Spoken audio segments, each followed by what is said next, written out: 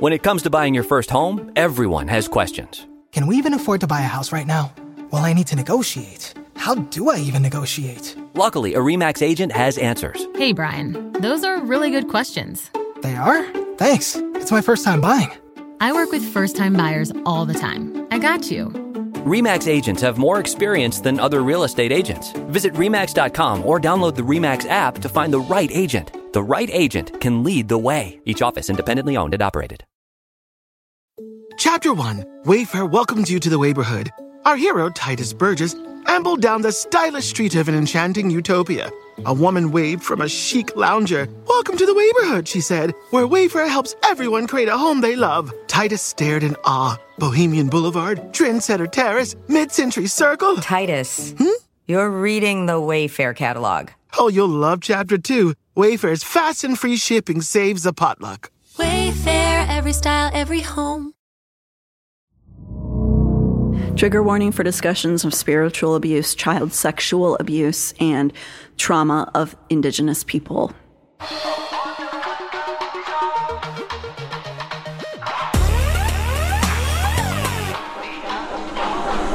Someplace underneath.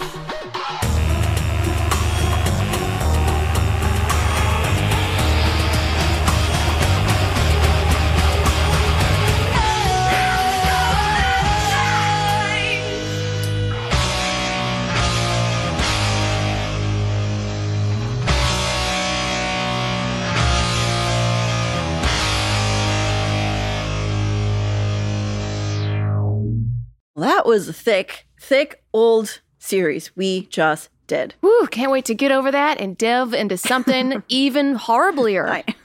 Is that a word, horriblier? It is now. It's horriblier than... I don't know what the order is. This isn't great. It's okay, but we're discussing something that recently came up in the news. So even though it's not a part of a series, like you just said, but it's important, I think we talk about it. Yeah, especially because it touches back on one of the series. Let's add syllables and consonants to all the words. Make up words. I think the other day I said Argentina, like I added an extra N, and I can't go back to saying Argentina. It sounds fake to me. I say cabana a lot. Yeah. It makes it sound like you're appreciating the word for longer. Mm-hmm. Really, people can sink into the word. Welcome to Someplace Underneath. I'm Natalie Jean. I'm Amber Nelson. And thank you guys for getting through that last series. I know it was really brutal. I took a nice little breath for a day or two before going back in. And before we started the next series, which the one I'm planning on talking about next week, hopefully crossing my fingers that this person will be found and we don't even need to do this series. That would be great. But for now, I really wanted to jump in and just do an overview of, because we did Highway of Tears, which we talked a little bit about the origins of residential schools. Right after that just so happened to be the time whenever this big news story broke where they had started finding these graves that they are linking most likely to residential schools. Yeah, and it's a lot of people. It's like bigger than my hometown. Yeah. It's bigger than my hometown. So when that news was breaking, even though I knew a little at this point about residential schools, something I didn't know existed at all, like until 8 months ago, I didn't really know what was going on with wait, what do you mean they've just found them all over the place right now? What's happening? Why is that going on right now? And so I wanted to kind of look into what that was about and just sort of see why... Why? Why are people so horrible? Why? I don't know. Just history. People are, I don't know, they have this fond memory of history. And I'm like, I don't want to go back in time. No, the good old days, those are all fake. No, that sucked. Yeah. It sucked. And all we can do is try to make it suck less as we go through time. Yes. But important for us to look at what happened and to remember these things because that's how we don't continue to repeat these, hopefully. Absolutely. God, I hope so. Oh.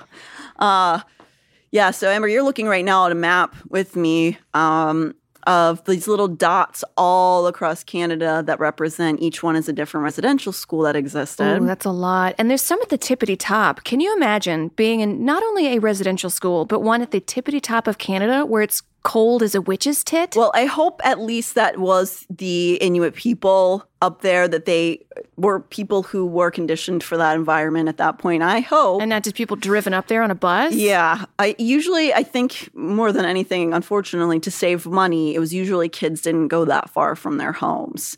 It was not because they cared about the kids seeing their families, as we will learn today. But yeah, it's a lot. It looks like somebody has got a really bad acne. Like Canada's got bad acne on this map. And what's that thing in the middle? Is that water? This is water, yes. Oh, I didn't know that. So there's just a bunch of little just pockets. Canada's just all filled with nature. I don't know what this part is called, but it's water. And then there's land, and then some more water, and then some land. So I will not be a geography teacher. We'll assess that here. So again, if you haven't listened to that episode and you have no idea what residential schools are, because if you're not Canadian, you may have never heard of that.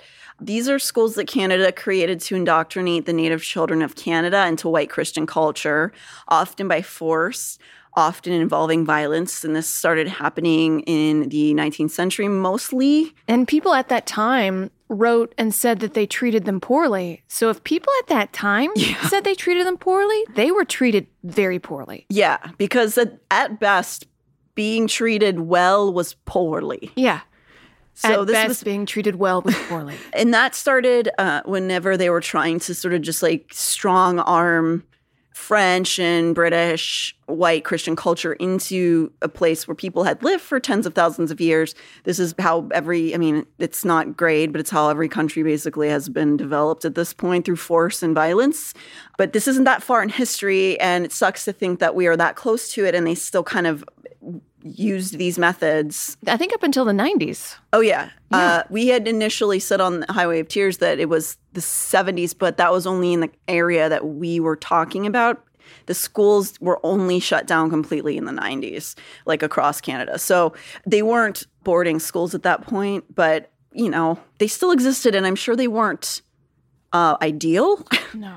So these kind of schools, these high control kids boarding schools, those like reform schools almost, they aren't exclusive to Canada, nor are the only victims of these types of schools solely from Indigenous communities overall. But residential schools are unique in that they were created specifically for Native children and Native children alone.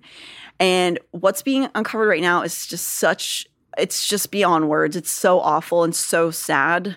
Ripped from their families, forced to speak a different language. Everything generationally that was taught to you is ripped away. Mm-hmm. And I think I was reading stories where these children were so bored or isolated at some point, they were just walking in circles.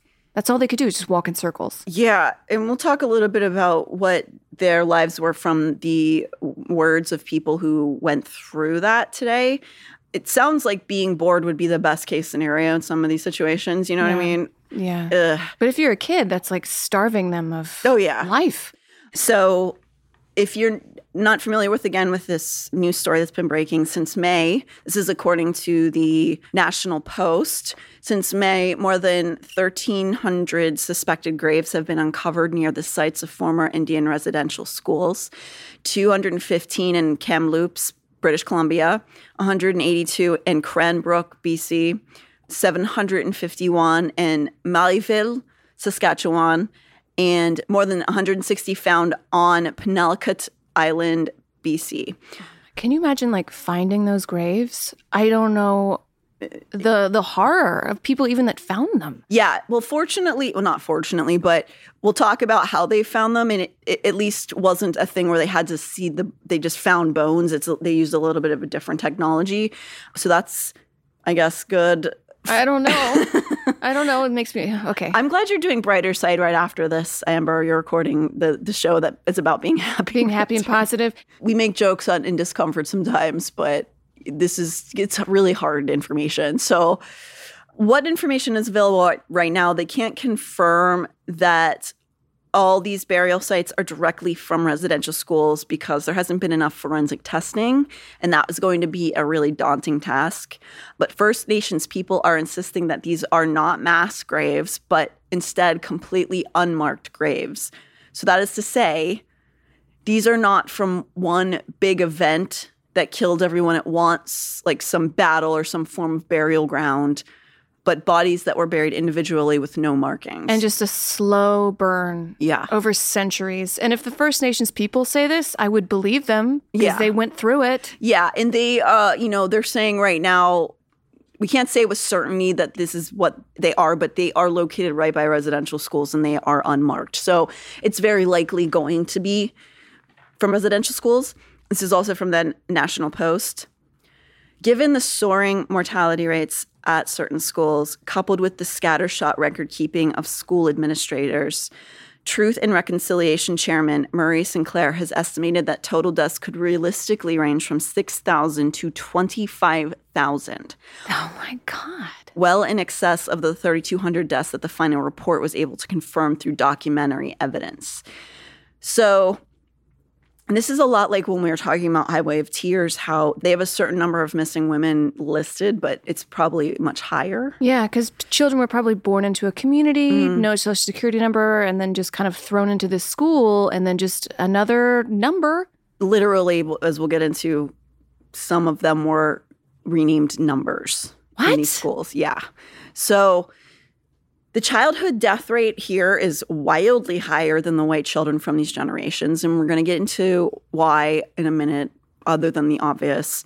The Truth and Reconciliation Commission was part of the agreement in the settlement that we discussed on the Highway of Tears, where there was some monetary compensation for the survivors of these schools from the government. I mean, come on. I mean, yes, monetary compensation is good, but you just took my whole culture and my people and decimated it? And what, are you going to pay me like a McDonald's gift certificate? I mean, pretty much. And fuck you. I know. And then when we were talking about it on Highway of Tears, in order to do that, they would have to go in front of a courtroom and describe their traumas. So a lot of people, especially, maybe like some guys who felt a little uncomfortable talking about those sorts of things, just didn't take the money because they didn't want to relive it publicly, And it's hard. Sometimes even if you know you went through stuff, you haven't maybe had therapy or a way to even talk about what's happened before, let alone in front of a group of strangers, It was this commission that really brought to the forefront the actual genocide that occurred to the First Nations people when the investigation closed in 2015. So the Truth and Reconciliation Commission, they were basically brought together to collect all the data and information from all this and to put it into like one space and come up with conclusions about what the actual scope was during this time throughout the entire existence of residential schools. In 2015. Yeah. What was going on in 2015? Britney Spears? It was like right before, it was like the presidential election with Hillary and Trump. Oh my God. Time is so crazy. I thought 2015 was like 1996. No, it's just... No. It's when I met my husband. Oh. Yeah. And you, actually. I'm sure I met you that year. Oh, just a year full of insanity? Yeah. So this is that same time period. Throughout the 20th century, even when the family was notified of a deceased child in this community, the schools wouldn't ship the body back by train to the families because of costs, which is just, it's so ghoulish. It sounds like a movie villain. Like they took their kids and then they wouldn't even give them their bodies. They have enough money to make these schools and to provide the teachers, but not enough to ship the bodies back? Of the kids that they basically neglected. Killed? Yeah. They killed those kids. Definitely through mostly, even if it's just through neglect and, abuse such as we'll get into, even if they didn't take a knife and go, ga, ga, ga, they did. They did kill these kids most of the time. So from indigenousfoundations.ubc.canada, the term residential schools refers to an extensive school system set up by the Canadian government, administered by churches, that had the nominal objective of educating Indigenous children, but also the more damaging and equally explicit objectives of indoctrinating them into Euro-Canadian and Christian ways of living and assimilating them into mainstream white Canadian society. So I already hate this entire statement, what was just said. It just sounds so like on paper, bop, bop, bop, but when you think about it, put your little thinking cap on. What do you mean indoctrinating into this whole different culture? What do you mean? This is violence. They're just taking violence into like some school rhetoric. And making it sound clean cut. My question came when I was reading this. Why is the church running government schools? In America, we're supposed to have been founded on separation of church and state, which is a joke in this country, but that's what we're supposed to have been founded upon. So I was unclear with Canada's setup in that way. It's a little different. And this is me coming from obviously, I'm very much an outsider on this topic. But I wanted to bring it from an outsider's perspective because this is how we're seeing this from the outside and trying to understand how this is happening.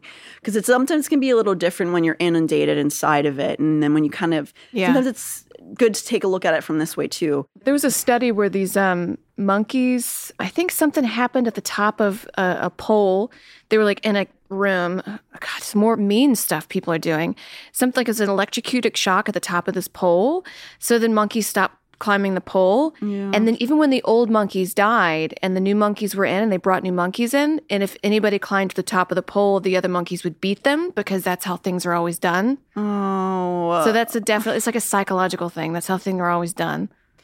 Why are people so fucking horrible? I don't know, Amber. Why? We got to talk about it because then we can all see that it's not the way we should move forward. It is not the way we should move forward. We have to know that. And that's okay. We're going to be better. That's what me and you, Amber, we're going to not ever do that to monkeys. No, or children. And I would like to think any of you out there listening would never do that either. No. So the residential schools, they're set up by the government. They're administered by churches. So what the actual fuck does that mean? What's Canada's? Let's keep going. I know. What's Canada's policies? It's just words that don't make sense but sound like they do. Canada?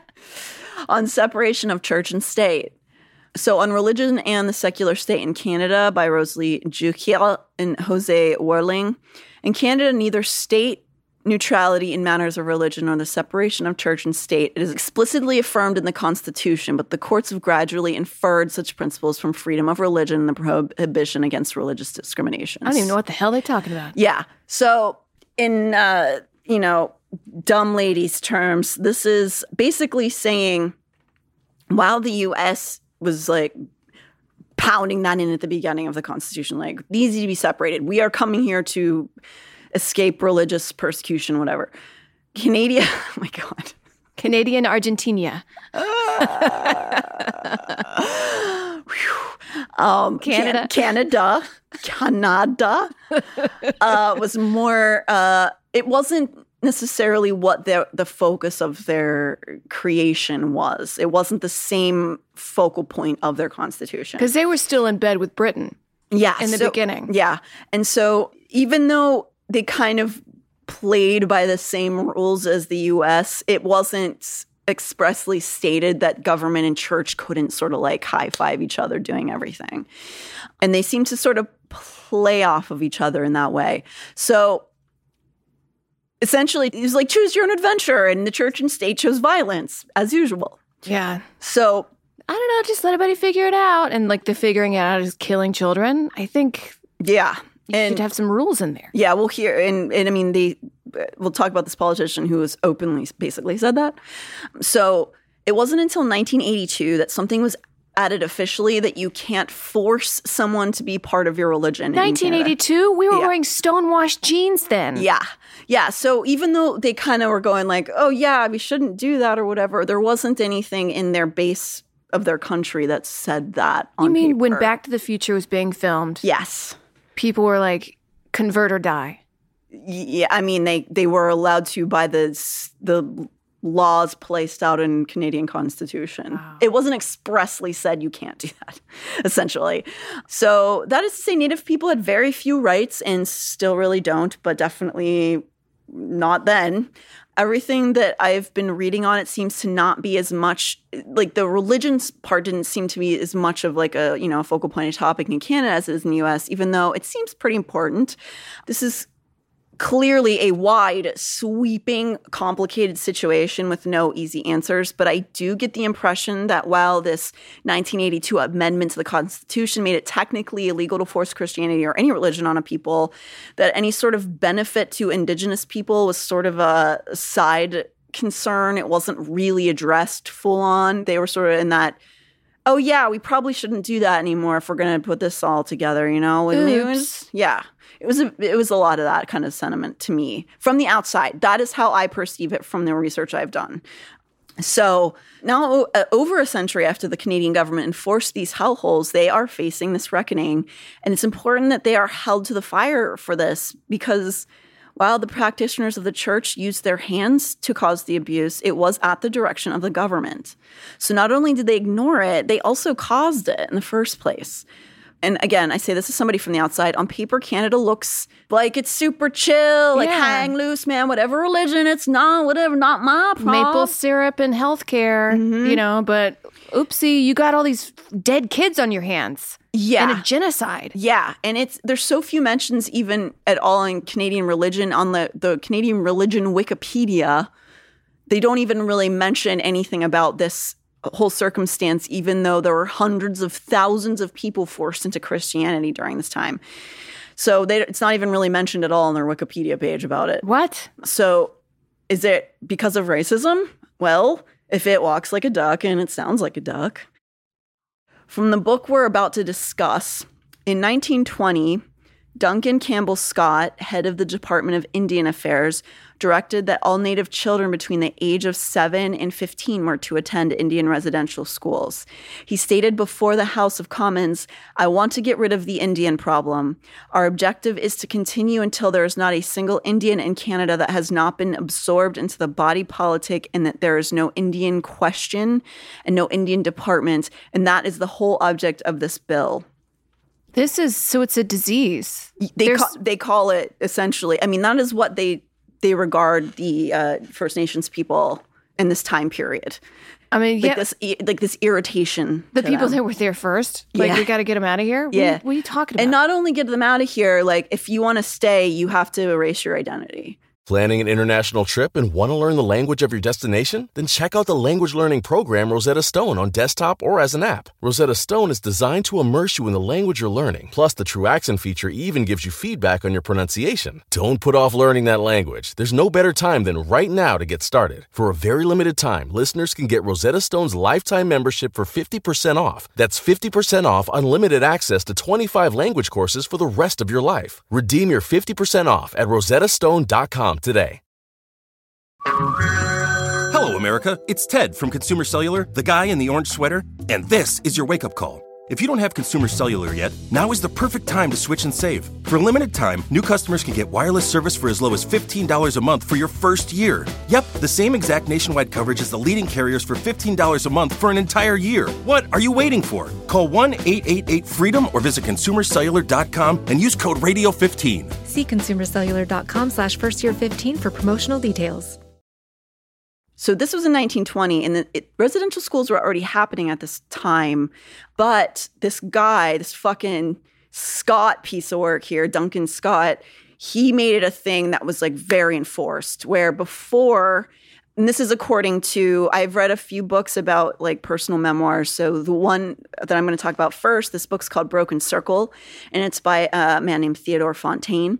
And he grew up inside of the residential schools in the late 40s and 50s, just like his parents did before him. And so when his dad was in residential schools, he says that it was more lax. Like you could go to these schools and learn like reading and writing and stuff if you wanted, but then you weren't really kind of like forced to stay or forced to put your kids in. And then when this guy rolled in, he was like, no, we need all of them to go. Whoa. And I'm sure it just got way worse. It got worse. Something must have happened to him as a kid. Something happened to him, and then he just turned hateful. I don't know. I saw pictures of him. He looks like a fucking Weasley little turd. Yeah. He's got a pencil head. So his particular school, Theodore's, was called Fort Alexander, and it was in the province of Manitoba. Now, what is a province? Just a piece of land? Yeah, it's basically like a state. Okay. And in Canada, it's like, this one's cold as fuck. This one's cold as shit. So his particular school was called Fort Alexander, and it was in the province of Manitoba, which is basically dead smack in the middle of Canada. It's the province that's like not west or east, really. Is it right by that body of water? No, that's British Columbia over there by Highway 13 or Highway 16. Oh, no, the one in the middle, right? Oh, yeah. Because I bet that's cold as hell by that water. Kind of like how Chicago gets colder than New York sometimes. I don't know if there is a warm part of Canada. No. Canadians out there, if you know. I don't think there's any warm part. We're just shitting on the cold this whole episode. Look, I hate colds, and I will stand behind my feelings on that. I mean, if I'm in a fur coat, which I'm sure Indigenous people had because they knew how to dress appropriately for this, sure, I'll be fine. Yeah. I mean, you definitely got to cover yourself in thick furs. Yeah, but I'm a California girl. I like wearing heels and like little mini skirts. I can't wear that in Canada. No, we're fragile little people. We couldn't do it. Yeah. So he wrote a memoir in 2010 talking about his experiences and his family's experiences. So he writes, the residential school system was established in Fort Alexander in 1905. Dad, born in 1900, was among its first students. Although he learned to read and write, he wasn't there long. Parents then had more control and say over the fate of their children and saw the need for only basic skills like reading, writing, arithmetic. So it ramped up in the 20s, like I just was telling you about. Despite Theodore's dad's misgivings and resistance to put all his kids through the system, the church and its various local infiltrations eventually would wear him down. Theodore writes, I'm sad now to think that Dad eventually succumbed to the system and quietly surrendered to the notion that the government controlled Indian people and that the Department of Indian Affairs was the boss. Steady work at the mill meant he no longer had to be away from family for long, but it also meant he was more accessible and he was slowly drawn into church activities. This is what I can only personally describe as indoctrination. It's like the wearing down of defiance. It's water torture. Just slowly just wear you down, break your will. Yeah. So with increased involvement, he was subjected to church teachings. It's unfortunate that Mom and Dad, because of their residential school experiences and the church's presence in the community, became not only God-fearing, but also church-fearing. The respect and awe in which our people held the clergy was mostly based on fear of damnation and the devil. Clergy took advantage of it. The church's word became God's word, no matter how wrong or right. And let's be honest, it was really the preacher's words. Yes. It wasn't God's words. Right, exactly. God is a beautiful being that created black holes and rainbows and butterflies and doesn't kill children. Yeah. This is definitely a bunch of very flawed people who, as we'll talk about, maybe I'm sure some of them thought that they were doing the right thing, but there was not very much of that. It seemed like a lot of very angry people. Yeah. But he goes on then basically to describe, they would tell stories to people, the basic cliche, well, I know this man, he didn't go to confession and then his tits exploded, those kind of stories. Yeah. So they would tell these stories to people in the community and they started to believe them because the clergy was so confident in their righteousness. So I had a girl in my high school that they said her boyfriend put tuna in her vagina and ate her out. And he didn't eat it all out, so she had worms in her pussy. And it was just like so don't have sex, girls, like that. Wait, do they think that's what basic sex is? I think so. You got to put a little fish in there? A little can of tuna in there. Whew. I will say that's not a good idea. No, and I don't think that happened. I don't know. Didn't everybody have a weird sex rumor about somebody in their school about them putting something weird in their pussy? Yes. Because we did. What was yours? A girl putting a banana in her pussy. Oh, and it came out like a Bananas Foster? I don't think anybody was that creative at my school. But I'm certain that didn't happen. And it sucks for her because, that was like middle school, which is the worst. No. So yes, these sort of, stories, which is, I think, true of any religion, really will have these sort of like tales. But this was very intense and they focused on the fear of the eternal torture part of it. So Ted goes on to talk about the front of his classroom. There was a picture of a sun representing God, and underneath it was a dark hole with people reaching out in pain, which represented hell. And in the middle was earth with two ladders coming out of it, one up and one down. And it was at the front of his class every day. Was hell prominently a part of your religious studies? Yeah, Amber? it was a lot of like, you go to very fire and brimstone. And then we would have these revivals, these like tent revivals where you'd go outside and it was just like, you're all going to hell. And I was just like, I'm not having a good time. Can I just get the food afterwards? But you got to have snacks after? Yeah, well, Nice. to be honest, the food was really good. I bet. Southern food. Yeah, Come on. mac and cheese, fried chicken. It was all really good. Yeah. Well, these kids didn't get that part of it, but No, they they definitely got the fear put into them. Which is abuse. Absolutely. I'm still, I'm such a newbie to religion in a lot of ways that I'm still kind of taken aback at how much it is about torture porn.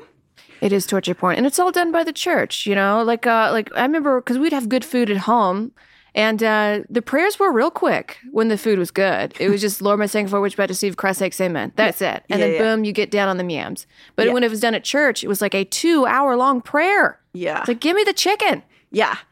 You had to be nice and afraid before you had your chicken. Yeah. So this is the fact. They use the threat of hell to basically control this community of Indigenous people. And I say community, I mean the entire country of Indigenous people. Of a whole people that were there. Yes, every tribe, basically. So, and like I said, since priests and nuns pronounced themselves that they were God's voice, they announced that they were God's voice so confidently, the people just accepted it. And it is really incredible how much you can convince people to do stuff if you just are confident in what you're saying. It doesn't have to even be real. Yeah, and you just do it over and over and over again. It is, I mean, it happens all the time still. It's not just religious either, You can just, a fucking liar who just has made you do a bunch of shit and then you're just like, what? Wait. How did that happen? How am I in this dumpster? Yeah. Yeah. So, that's what they were doing. So Fontaine says his mother was persuaded to believe that having her children under the church's exclusive authority was what the Creator wanted. She thought that church officials and their helpers were infallible. Unwavering conviction like hers made it easier for the federal government and the church to control and weaken her people. Mom and Dad had never been subjected to Roman Catholic Church teachings before they went to residential school, so everything they heard was new and had to be true in their eyes because priests said they represented Jesus Christ and God, who to us was the same as the Creator. Mom and my aunts told stories of sermons that illustrated the dire consequences that could follow if they opposed the church as representatives, like we were just talking about. I mean, imagine like growing up and there's no heaven or hell. You're like very earth-based. And then someone comes along and says, oh, there's this very scary place that you will go to when you die if you don't follow me. Yes. Look at this. Look at all these pictures of these people having a bad time and it's fire. And look how scary and how bad everything is. Wouldn't you be like, holy shit? Yeah. What? I mean, that's what happened that is powerful. That would be terrifying. That would be, young or old, that's a horrible, scary thing to say to people, especially with such authority when there's nobody on this fucking planet, on God and Satan's green earth, that can tell you for sure what happens after we die. Yeah, no one knows. So, but, religion is often used to control masses, and this is what happened here, whether or not some of those people did actually believe what they were saying. So, another notable thing that Fontaine points out is that, like we mentioned before, the stereotype, when we mentioned this on the Highway of Tears series, I should say, the stereotype of Indigenous people being alcoholics really stems from the coping of pain from this sort of abuse. Yeah. The Canadian government liked to deem their community sickly. He states, federal and provincial government documents assess the disease burden, quote unquote, of First Nations people as much higher than that of the general population. Interesting. Well, I guess if you take people's children and then throw them, like take them away, rip them away from them, some of them don't come back. Oh, they died over in this next province. You can't see them again. Maybe they might turn to alcohol. Maybe. Yeah. And I'm sure it's not all of them, but not only, yeah, exactly. It's not even all of them. I'm sure some did, and then somebody saw it and they're like, oh, they all do this now. Yeah. What are they, sad about something? Not only that, but what's not described in this sweeping statement that was made is that while they forced the communities to change their habits, their diets, lifestyles, they did not provide them with the adequate health care. So they were sanctioned off to the quote-unquote Indian side of the hospital, which was subpar, and the kids in the residential schools were not given comprehensive dental care most of the time and health care, which I can tell you from my personal experience can not only ruin your goddamn week, but can also be life-threatening. It can make a person physically weak. Yeah. If you change someone's diet, they're going to get cavities. They're going to have like the way they chew, their teeth are going to be affected. And if you have their guts, yeah. Their guts, and if you have problems with your teeth or your digestive system, you're fucked, man. I'm a little baby. It hurts. Yeah. So this sucks. So as he says in the book, some of the stuff he talks about reads like body horror. It's like Dr. Giggles shit. So he goes on, at my school, as in most residential schools, we were seen by a dentist once a year. In our case, it was Nurse D. She appeared every September or October and again in late spring. She stayed for 2 or 3 weeks and treated half the children on each visit. I don't know if she was actually a dentist or not. Whoa. We called her Nurse D because that was what she was called in the announcement about her visits. She arrived with dental tools, mostly pliers and drills. Whoa. She had dirty blonde hair, and although she was not large and most likely was loved by her husband and children, she struck fear into even the big boys. She must have tried to save teeth, as her drill was always whirling. If you were unfortunate enough to be next in line, waiting outside her room, you could hear it and want to run away. She didn't use painkillers to dull pain. At least once or twice during your fixing and cleaning, as she called it, she would touch a nerve with the drill. Women say childbirth is the ultimate in painful experiences, but I think having nerve endings in your teeth touched by a drill or squirted with cold water probably loses by only a nose or a tooth. Oh my God, I'm like squirming in my chair. Yeah. Just this fucking psycho. She's a serial killer.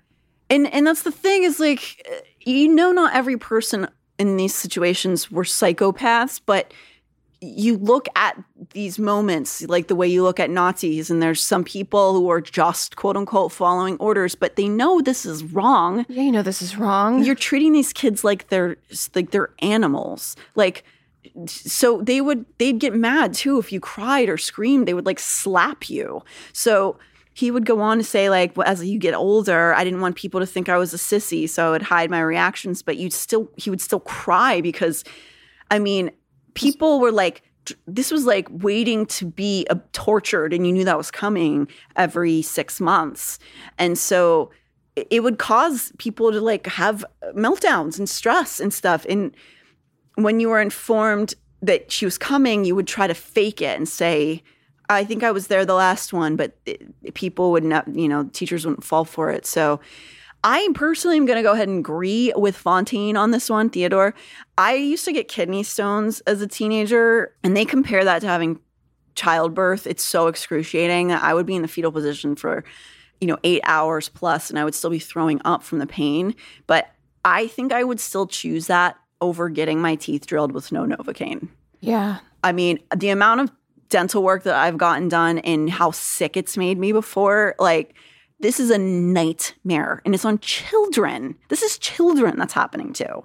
Like, I know that in the 50s it wasn't modern dentistry, but it was well beyond this point. They had Novocaine. They could have easily given them painkillers or knocked them out. They could have easily done it. So, and though the government insisted they adhere to the settler's diet, they didn't provide, again, the care needed in such a transition. So we could look at these stereotypes with a wider lens and go, oh, if you had this quote-unquote fucking disease burden, it was of the government's own making, and it was at the expense of these kids. Fontaine certainly theorized that the source of ill health in his community stems directly from residential schooling. He goes on to talk about their diet in the schools, which would often be only porridge in the mornings and slices of lard at dinner. They would also gather up like the grease from the meats that the teachers ate. And that if the kids got that, it was like a big treat for them, because basically they give them like a meat grease soup because it tasted like meat. But they would be excited because that's how shitty the diet was. So yeah, it's going to affect your teeth. And your stomach. So yeah, and also, I mean, they were giving them pure saturated fat because it was filling, but then a lot of them had heart problems later on because they fucking clogged their arteries. So it like that shit's just so gross. Like it reminds me of that scene in Snowpiercer when did you ever see Snowpiercer? Oh, with the bugs. Like with the cubes, and then they go in the room and they find out where the bugs are being fucking yeah. So was it the fault of the government or the church here? Or was it the meme of the two Spider-Mans pointing at each other? Fontaine suggests in his own experience that he believes the school, thus the church, kind of cooked the books and lied to the government about how much they were spending / giving to the kids. But the government also seemed fine with it and never really checked and never intercepted. So both were bad. He also goes on to point out the kids and often their parents developed what we know now as Stockholm Syndrome before that was even a term to the priests and the nuns. It's really pretty common, as we know, in a cycle of abuse, especially if you're told that these people are God, they're anointed, you know? So the amount of mindfuckery. Yeah, you're like, I guess this is life. Yeah, I guess this is good And because these are God's people, so this is what God wants. Did the devil put these people on this earth to make people hate God? I think the devil gets a bad rap, so... You know that about me, Amber. Yeah. So, yeah, I don't know.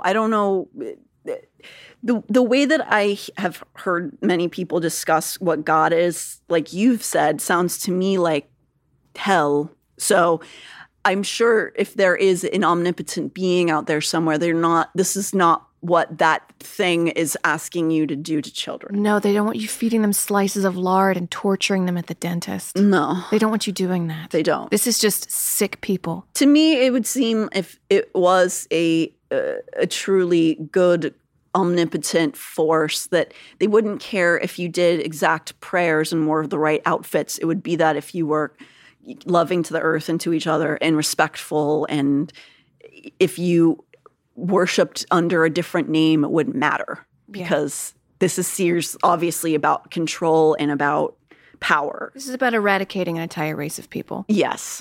But he's still, he's just the book is written with such grace, and he talks about how he thinks often about if there were not some of those who are at least partly kind in the school because they really believe they were helping, and he hopes that that's true. Like even when he was talking about the horrible dentist, he was like, still talking about her in these humanistic ways, being like, she probably has a family who loves her, but she was doing these terrible things, and it was normalized. I know people who were abused, and the way they speak about their abuser is just like, well, he did the best he could. Like they're making excuses. Yeah. Because this is the life you were raised. Yeah, for sure. And with Fontaine, I do think it comes from a place of perspective now that he was a much older man, and just a level of grace that maybe those people didn't earn, but he's giving it anyway because he's probably a better person than maybe that lady was. So even if there were people who did come from a kind place, and there were a few people who they always, in these books that I've read, will mention, like there was people who expressed kindness there, but it wasn't nearly enough care and concern to combat the anger and resentment and terror that was directed at these kids by adults. Yeah. And of course, and I hate to say of course, but there was sexual abuse.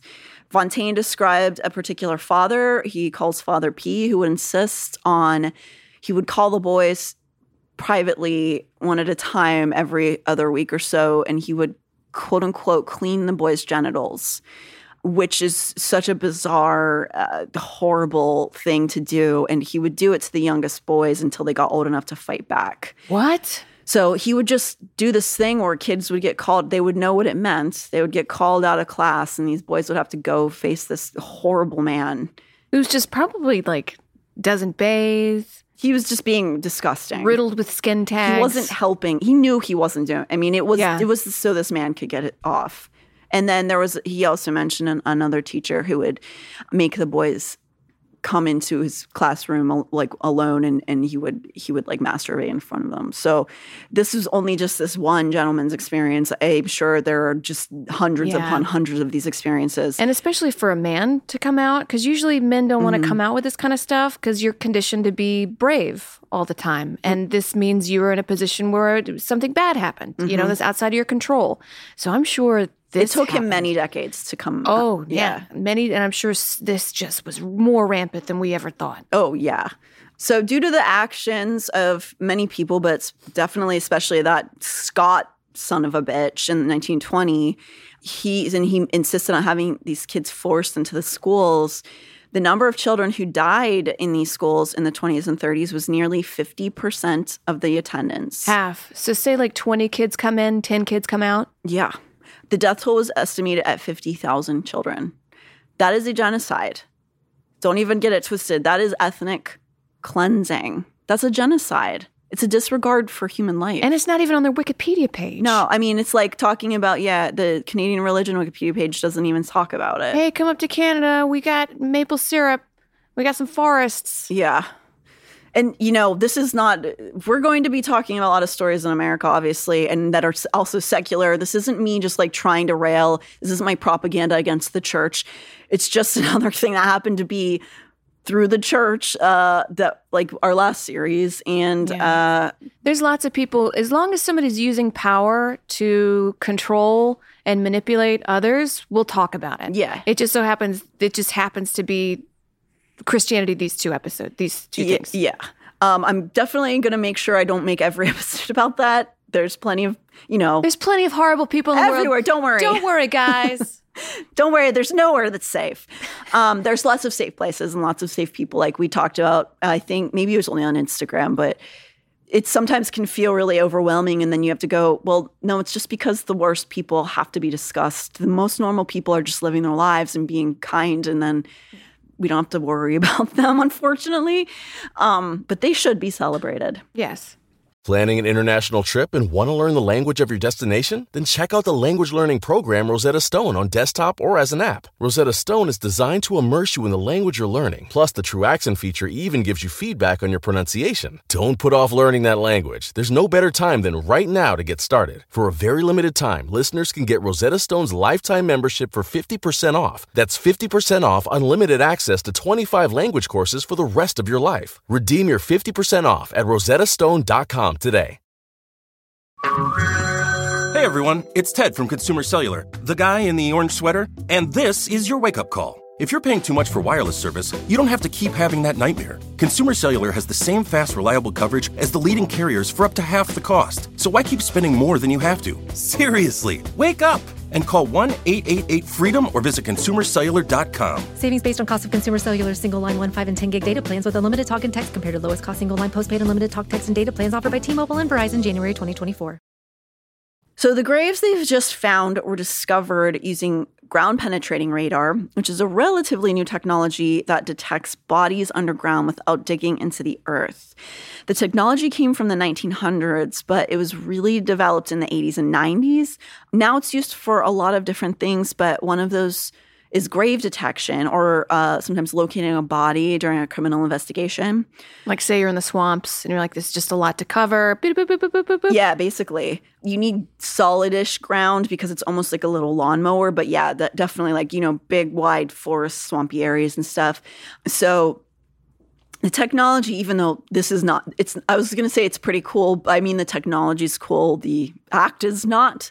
But it's like that you look at this image and it seems to me like how you would read a lie detector test. You're looking for these specific inconsistencies in this image, but you have to be able to understand how to read it, But you can watch videos of it online. It's really interesting. It has about a 90% accuracy rate, which is to say that if it detects a certain number of graves, the professionals using the equipment may be off by numbers a little, but still pretty close. So they've done tests in recent years where they've ran over like cemeteries they knew existed just to test the technology out, and they would get it to it was like 73 out of 75. They were exactly correct where the bodies were laid. Wow. So some of these sites that they are now locating, and this is, as far as what I've been able to find on articles, it was to an extent an independent search within the communities and partly maybe connected to the Truth and Reconciliation Commission that they started looking for these to see if they could find graves near the locations of these schools. Even though the schools, a lot of them have been razed and destroyed, they know roughly where they were. And so I think that this was mostly carried out by independent groups within the Indigenous community to see what they found. And unfortunately, what they have found is a lot of graves that they don't have accounting for. It's a lot. And of course, it was done by an independent company. Yeah. And not by like the Canadian government or the church. It's been like, how many people did we kill? Yeah, the response that the church has done in modern time is kind of a bummer. They did this thing, I think in I want to say 2008, where they held a thing and they were sort of like, sorry. sorry about that. And then all the politicians like applauded the church, and they were like, "You're so brave." Some half-ass thing. Yeah, it sucked. You get donuts at the end, kind of medium, like lukewarm coffee. Yeah, it's like that kind of service. And then they get an award for being so brave to talk about it. You know what I mean? Like they're just like, it seemed pandering to me. Again, this is me again, my personal opinion, and also from the extreme outside, but. So these sites that they've found, some of them were once marked, like with usually with pretty cheap wooden crosses, and granted without their family's permission or blessings. But they were marked at one time, but lost over just the sands of time. Others were never marked in the first place. You know, we've talked about this. I'm not one who I believe we need to preserve our bodies in these like non-degradable caskets, like we've talked about on the show, Amber. But this isn't about. They didn't do this to preserve nature. This is about disregard. These families weren't even given the option of burying their children that these people killed. These people who killed their kids buried them in the way of their choosing and of their gods. So their grave sites were not documented or honored in any sort of way. It's almost as if the people who perpetrated these crimes wanted to erase it and these kids and act like it never happened, like trying to just erase it from history. Yeah, like you caught me doodling in class. And I was like, oh, I didn't. And just like hide it real quick under my desk. Yeah. Except it's a human life. Many, many human lives, yes. But that's how it seems to me, that's sort of how they were behaving. And you know what? It wasn't found until today. Yeah. So they did, just for a long time, get away with it. Yep. The National Post also has this crazy story in relation to it. Roman Catholic Archdiocese of Regina confirmed that in the 1960s, grave markers at the Melville Parish Cemetery were destroyed by a priest who was angry with the then chief of Cowessess First Nation. Regarding removal of gravestones and markers, Cowessess has told us that in the midst of a dispute in 1960 between one of the oblate priests and the Cowessess chief, the priest bulldozed several grave markers in a way that we find entirely reprehensible, a spokesperson with the Archdiocese told the National Post. I could just imagine a priest on a bulldozer himself. Fucking psycho, man. Just be like, I'll do it myself. I'll cover it up myself. It's so fucking crazy. What a lunatic. What a lunatic. So that was a lot of that came from Theodore Fontaine's experiences in his families. There's also a really lovely, it's a very tragic book called They Called Me Number One by Bev Sellers. Bev Sellers attended St. Joseph's Mission Residential School, a place just a bit south of where old Highway 16 sits now. So the Highway of Tears is right above where she was in residential school, and that's on the west side over in British Columbia. Bev, though in a different part of that country and a member of a completely different tribe and during a different decade, her story rings depressingly similar in many ways to Theodore's, at least as far as the school went. While Theodore went to school in the 40s and 50s, Bev went to school in the 60s. While she didn't live far from her home, like Fontaine, she was given few opportunities to see her family. This was done on purpose to fully immerse them in white culture. She writes, "No one asked our parents or grandparents if they wanted their children to attend the school. Graham always said to Mike, Bobby, and me, I sure hate to send you kids back to the mission, but if I don't, they will put me in jail. Graham knew that this was no idle threat. Others in our area had been sent to jail because they would not surrender their children." Oh, God. Give your kids to the state. After I had children of my own, and especially as they approached the age when they would have been taken away from me, I realized the heartache that sending us away must have caused Graham, Mom, and others. I would have moved to the ends of the earth to avoid having my kids taken from me. Taking my kids away would have been the worst thing that anyone could have ever done to me. It would have left me emotionally crippled, and as many parents did, I might have tried to ease the pain and guilt with drugs or booze. So, I mean, can you imagine, like, you give birth to a beautiful baby and you count the little 10 fingers, 10 toes, and the chubby little smile, and it's just a ticking time bomb to when they're 7 years old. Mm-hmm. And you're just waiting. And Bev talks about in her book, it changed in her lifetime, but in her life, when she was first starting out at the school, it wasn't that they were just insisting that the kids go to a school. They were insisting they go to these boarding schools. To a torture school. So it wasn't like, oh, you just don't want your kid to learn anything. It's like they were given an option to do day school, homeschool, nothing. It was like Your kids must be ripped from your home. You cannot do anything else or we will put you in jail. And this was in the 60s. This was in the 1960s. And like you could say, like, why don't you get up and move? Do you know how expensive it is to move? Yeah, you can't do that. Especially, I mean, it's also why should they move from where they're from? It's there with their tribe and their community. Their entire lives and their families have been in this land for fucking hundreds of generations. You know, like so within that, Bev then describes having her head shaved and having a pesticide that has since been illegalized dumped onto her head. Shaving the head, that is a form of humiliation. Yeah. I mean, it is. It's we'll hear in a second. She, like all the kids, are assigned a number instead of a name, and she was number 1, as the title of her book suggests.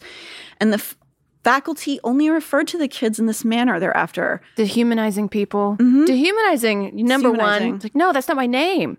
So these people, calling these kids that you see every day and interact with numbers, get out of here with that shit. You know who else made people numbers and shaved their heads? Nazis. This is so many mirror, like, and actually, Ted, I recommend you guys read these books, but like in Ted's book, he was like, I always try to think in perspective, and I know that somebody else had it worse than me. And so I visited one of the Holocaust museum areas in Germany, and he was like, and I know that they had this nightmare scenario, but I still connected with the way their eyes looked. Like their eyes reminded me of a lot of my loved ones. Yeah. Because there's a lot of similarities in there. Did you see that? I think there's a picture of this Jewish girl. They asked her to draw a picture of home, and it's just chaos. It's just black chaos. There's no home. God. Oh, I'm sorry, guys. I'm sorry, sorry, everybody. This is just such a hard deep dive. But we got to do it. This is like, it's hard for us to talk about it, but it's a lot harder for people to have to live through it and then just have people ignore it. Yeah, we're just now finding these gravestones. Yeah. Just now. How long has this been going on? How many dead children? These are dead, innocent children. Yeah. So she eerily describes the same beating.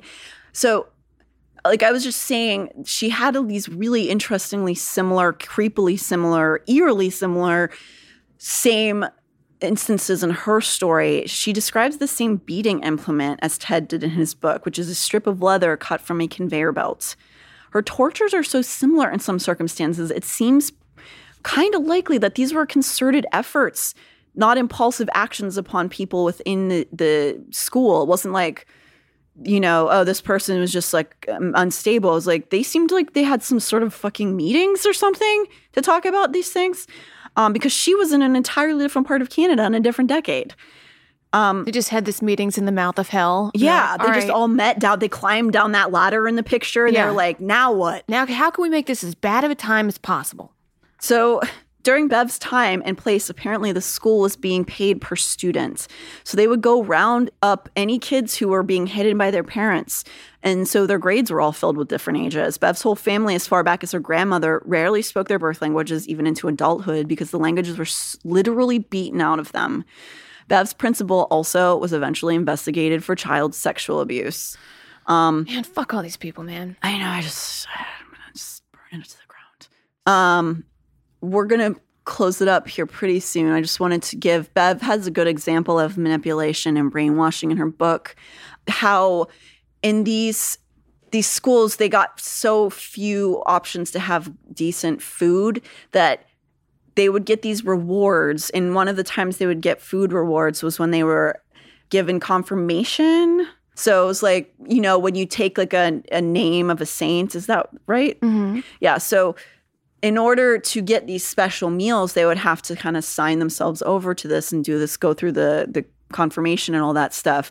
And the kids would they wanted to have the food so badly. Sounds they would like Scientology too. Yes. Yeah. For sure. So they would do like, yes, I'll do this. I'll do the communion, whatever you need me to do. And so she writes, finally, we were led into the dining room where 2 tables, one on the boys' side and one on the girls' side, were each set with white tablecloth and a vase of flowers. And there was the breakfast we were waiting for, cornflakes, toast, and orange and juice. As kids, we were fed garbage all year, and we savored the simple meal like it was a breakfast fit for kings and queens. To this day, I'm not sure nor do I care what the significance of either ceremony was, but I remember thoroughly enjoying that special breakfast. That's what abusers do. Yeah. They like punish.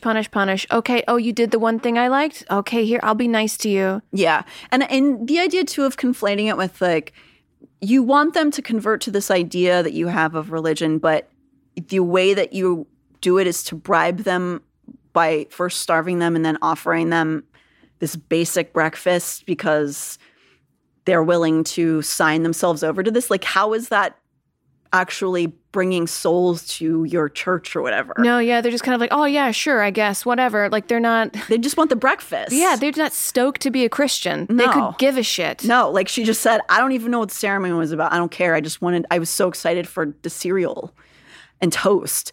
So can you imagine they get to heaven and they're like, you got into heaven? She's like, what? I don't care. What? Oh, I don't even give a shit. I just wanted the fucking cereal. Is there cereal here? The stories Bev has are really heartbreaking and sickening, and I definitely recommend her book. Most of the guys who she mentions in her book who did sexual assault, Ann and Ted's, faced no consequences and were in fact promoted to bishops. Give them a promotion. Yep, that's how it goes. So I wanted to throw out for a really good comprehensive guide, you can check out A Knock on the Door, An Essential History of Residential Schools. And this is edited and put out through that Truth and Reconciliation Commission. It's really good for dum-dums like me and for people also who, like me, who are visual learners. They have maps, and that's the map from what I was showing you, Amber, and they have like timelines that are really clear. So it can kind of help you wrap your head around all of it. You can get it anywhere. It's pretty easy to find. And so now it's maddening, but it's really good to wrap your head around it and try to understand this. And these newly discovered graves are part of a currently ongoing investigation. We don't know what else they're going to uncover or how long it might take to identify these people. But I do hope that this spotlight will continue to shine and allow for reparations to flow for all these families who have had to suffer through this. Perhaps give some of them a closure if some of these people can be identified. At least they know where their ancestors' remains are resting, and they can maybe put them in a place that they would prefer. I would want that. Yeah. So I hope that this can at least provide just like a touch of healing for people. On this episode, I wanted to highlight the organization Indian Residential School Survivors Society. If you care to donate and join us in donating, or no pressure ever to do that, but I just like to throw them out there so you can check them out. I'll post it in our story. Thank you guys for getting us over 10,000 followers, so I can post links and stories now on Instagram. The website is irsss.ca/donate, but I will post it in our socials. And thank you guys for listening to this. Just I want us to kind of just learn about these things. It's important. It's important, and it's heart-wrenching, but at least there's like active steps we can be taking. Right. And like there's things people are doing, because if we were just be like, this shit sucks, wah, then you just kind of end this episode with blue balls, and you're just like, wait a minute, like what can I do? But these are like active steps we can all take. Yeah. Yeah, because it's the whole thing they did before they had the recovery circle in 2008 or whatever, and just like, oh man, that was bad. And you're like, you guys committed fucking genocide. It's genocide. This is beyond the pale. Like, it's beyond comprehension how awful it is. And so you need to face it and deal with it and accept that this really happened. And I think that's why it's good to read some of these memoirs too, because then it's not just this idea. You can like walk down the steps of these people's lives and hear what they want to tell you. Yes. Basically. That's it for this week. We're going to be talking about a different case next week. And follow us at Someplace Underneath, and follow me at The Natty Jean. And Amber Smelson. For Amber. I'm glad. Go have a good Brighter Side episode now. And thanks. It's all about positivity. Are you feeling great? Yep. All right. Stay greasy.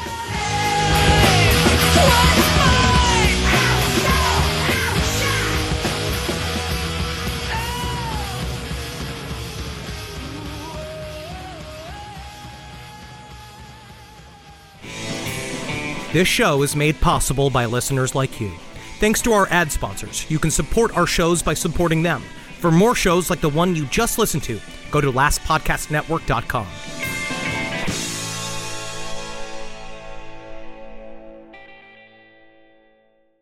Shopify is the global commerce platform that helps you sell at every stage of your business. With the internet's best converting checkout, 36% better on average compared to other leading commerce platforms, Shopify helps you turn browsers into buyers. In fact, Shopify powers 10% of all e-commerce in the U.S. Sign up for a $1 per month trial period at shopify.com/podcastfree. All lowercase, shopify.com/podcastfree, shopify.com/podcastfree.